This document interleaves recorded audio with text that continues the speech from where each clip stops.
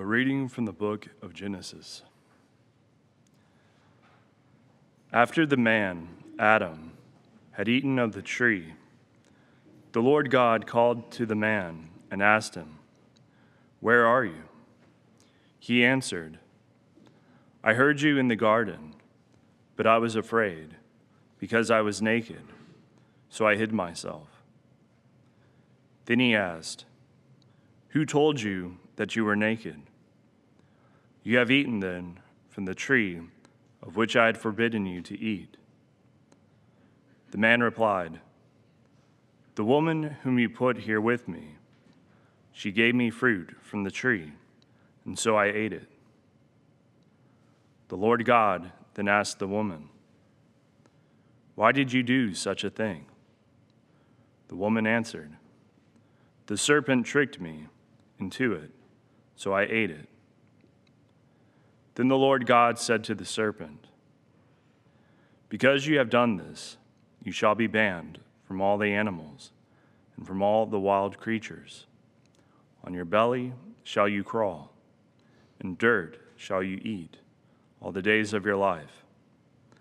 I will put enmity between you and the woman, and between your offspring and hers. He will strike at your head, while you strike at his heel."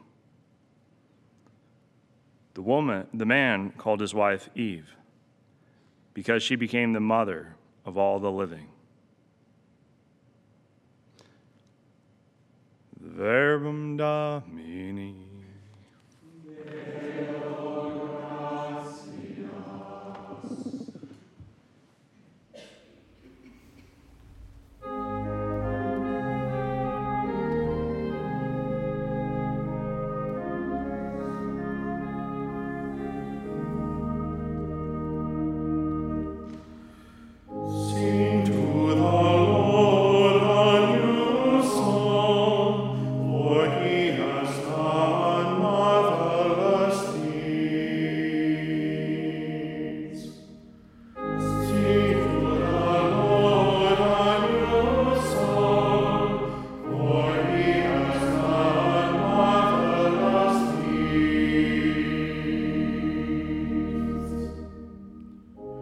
Sing a new song to the Lord, for he has worked wonders.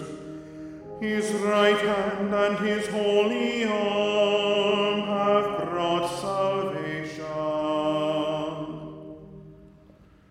Sing to the Lord a new song, for he has done marvelous things.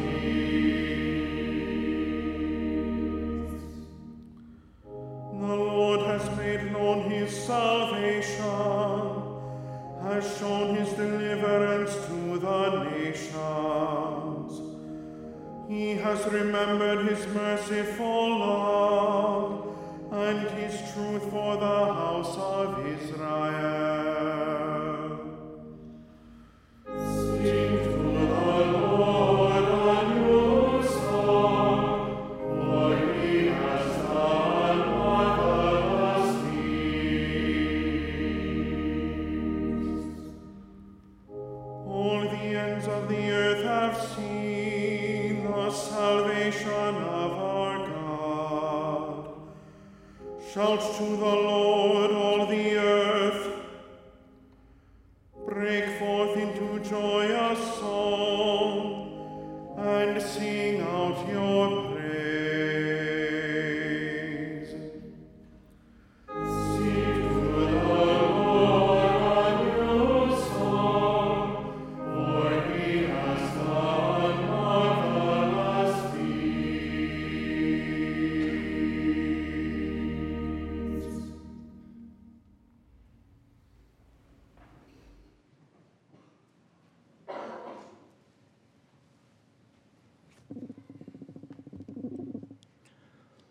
A reading from the letter of St. Paul to the Ephesians. Brothers and sisters, blessed be the God and Father of our Lord Jesus Christ, who has blessed us in Christ with every spiritual blessing in the heavens, as he chose us in him before the foundation of the world, to be holy and without blemish before him. In love he destined us for adoption to himself through Jesus Christ, in accord with the favor of his will, for the praise of the glory of his grace that he granted us in the Beloved. In him we were also chosen, destined in accord with the purpose of the one who accomplishes all things according to the intention of his will, so that we might exist for the praise of his glory, we who first hoped in Christ. Verbum Domini.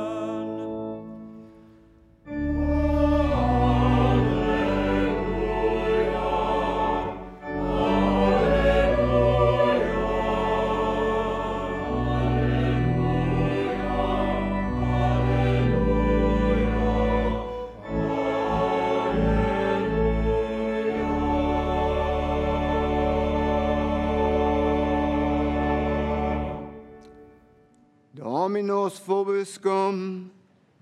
Et cum spiritu tuo. Lectio Sancti Evangelii secundum Lucam.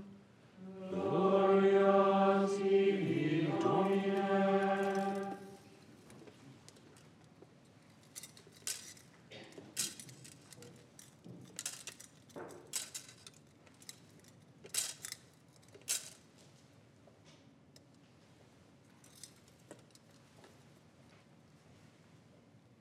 The angel Gabriel was sent from God to a town of Galilee called Nazareth, to a virgin betrothed to a man named Joseph of the house of David. And the virgin's name was Mary. And coming to her, he said, "Hail, full of grace, the Lord is with you." But she was greatly troubled at what was said and pondered what sort of greeting this might be. Then the angel said to her, "Do not be afraid, Mary, for you have found favor with God. Behold, you will conceive in your womb and bear a son, and you shall name him Jesus. He will be great and will be called Son of the Most High, and the Lord God will give him the throne of David his father, and he will rule over the house of Jacob forever, and of his kingdom there will be no end." But Mary said to the angel, "How can this be, since I have no relations with a man?" And the angel said to her in reply, "The Holy Spirit will come upon you, and the power of the Most High will overshadow you. Therefore the child to be born will be called Holy, the Son of God. And behold, Elizabeth, your relative, has also conceived a son in her old age, and this is the 6th month for her who was called barren, for nothing will be impossible for God." Mary said, "Behold, I am the handmaid of the Lord. May it be done to me according to your word." Then the angel departed from her. Verbum Domini. To the gospel wipe away our sins.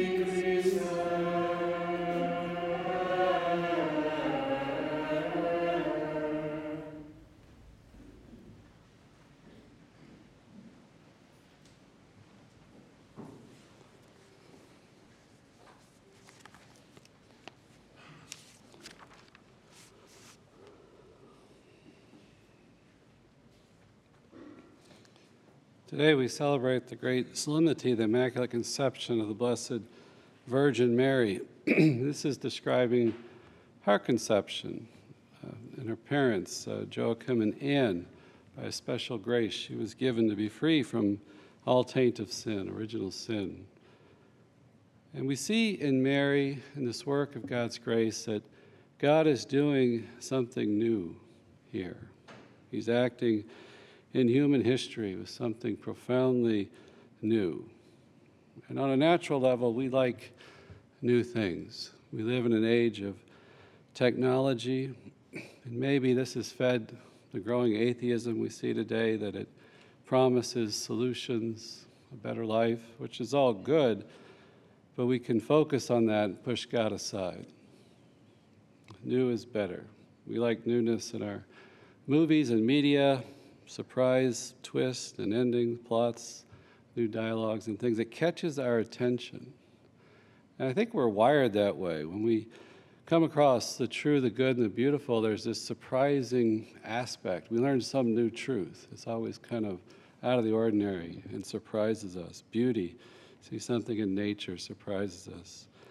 An act of virtue, an act of love, forgiveness, gets our attention. Right? We're wired for that. And we see in the fall, even though they didn't have this section today, but Eve looked at the fruit, the forbidden fruit, and saw that it was good for food, that it was a delight to the eyes, that it was desired to make one wise. And she took that. The Catechism describes that sin as a desire to be like God, without God, to take that prerogatives on our own to determine good and evil, the knowledge of the tree of good and evil. We can't make the law. We can't change the law. The new law of the gospel, the law of grace, brings that natural law that comes from God, the divine law expressed in the natural law through reason for us, is brought to perfection, to fulfillment in Jesus Christ. That newness that Jesus offers us. The sin in the garden, the original sin, brings corruption. It brings death. And we are born under the power of sin. St. Paul describes us as children of wrath. We become slaves of the devil in a very real sense. So we can't get out of that ourselves. We need God to come in and to break those bonds, to renew us from within. It's not just for pretend, for make-believe that Jesus died on the cross. That has a real impact, a real effect on us and our inner being, that we're given grace back. In original sin, the account we have in the first reading, is the loss of that grace. For us men and for our salvation, he came down from heaven. We're going to say that in the Creed. We say it every Sunday. For us men and for our salvation, he came down from heaven. That's shown out so beautifully in the first Sunday of Advent. Isaiah 63, rend the heavens, O Lord, and come down. Tear open the heavens and come down. Save us. We can't save ourselves. And Jesus does come down, and he renews. Revelation 21, and he who sat upon the throne said, behold, I make all things new. That's what he did through his paschal mystery, offered to us in the sacraments. That paschal mysteries represented to us to transform us.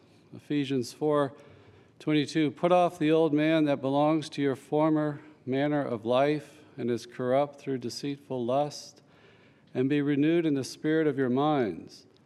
Put on the new man, created after the likeness of God in true righteousness and holiness. The new man, leave death behind, leave sin, corruption, fallenness. St. Cyril of Jerusalem would say that death came through a virgin Eve. It was necessary that life should also come through a virgin. Mary is the new Eve. She becomes, as Eve is described, as the mother of all the living.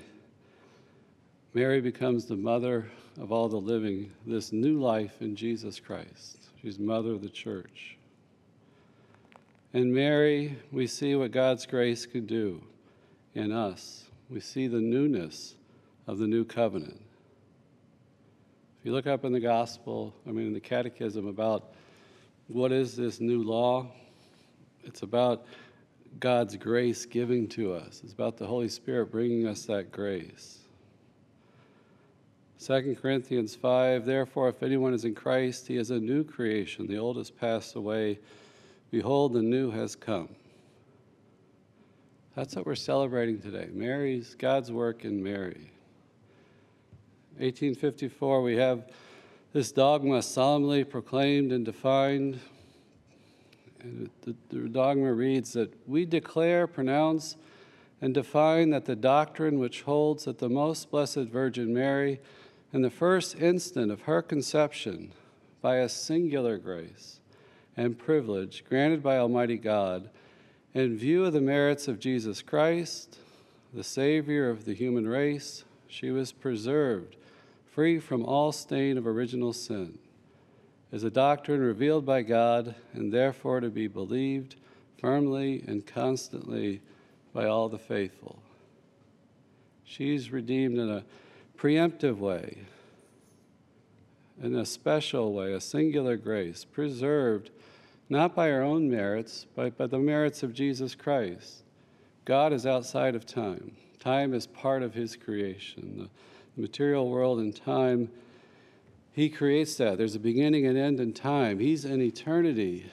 So those merits of Jesus Christ are applied to her in this special way, this prevenient grace, the prayers say for the Mass.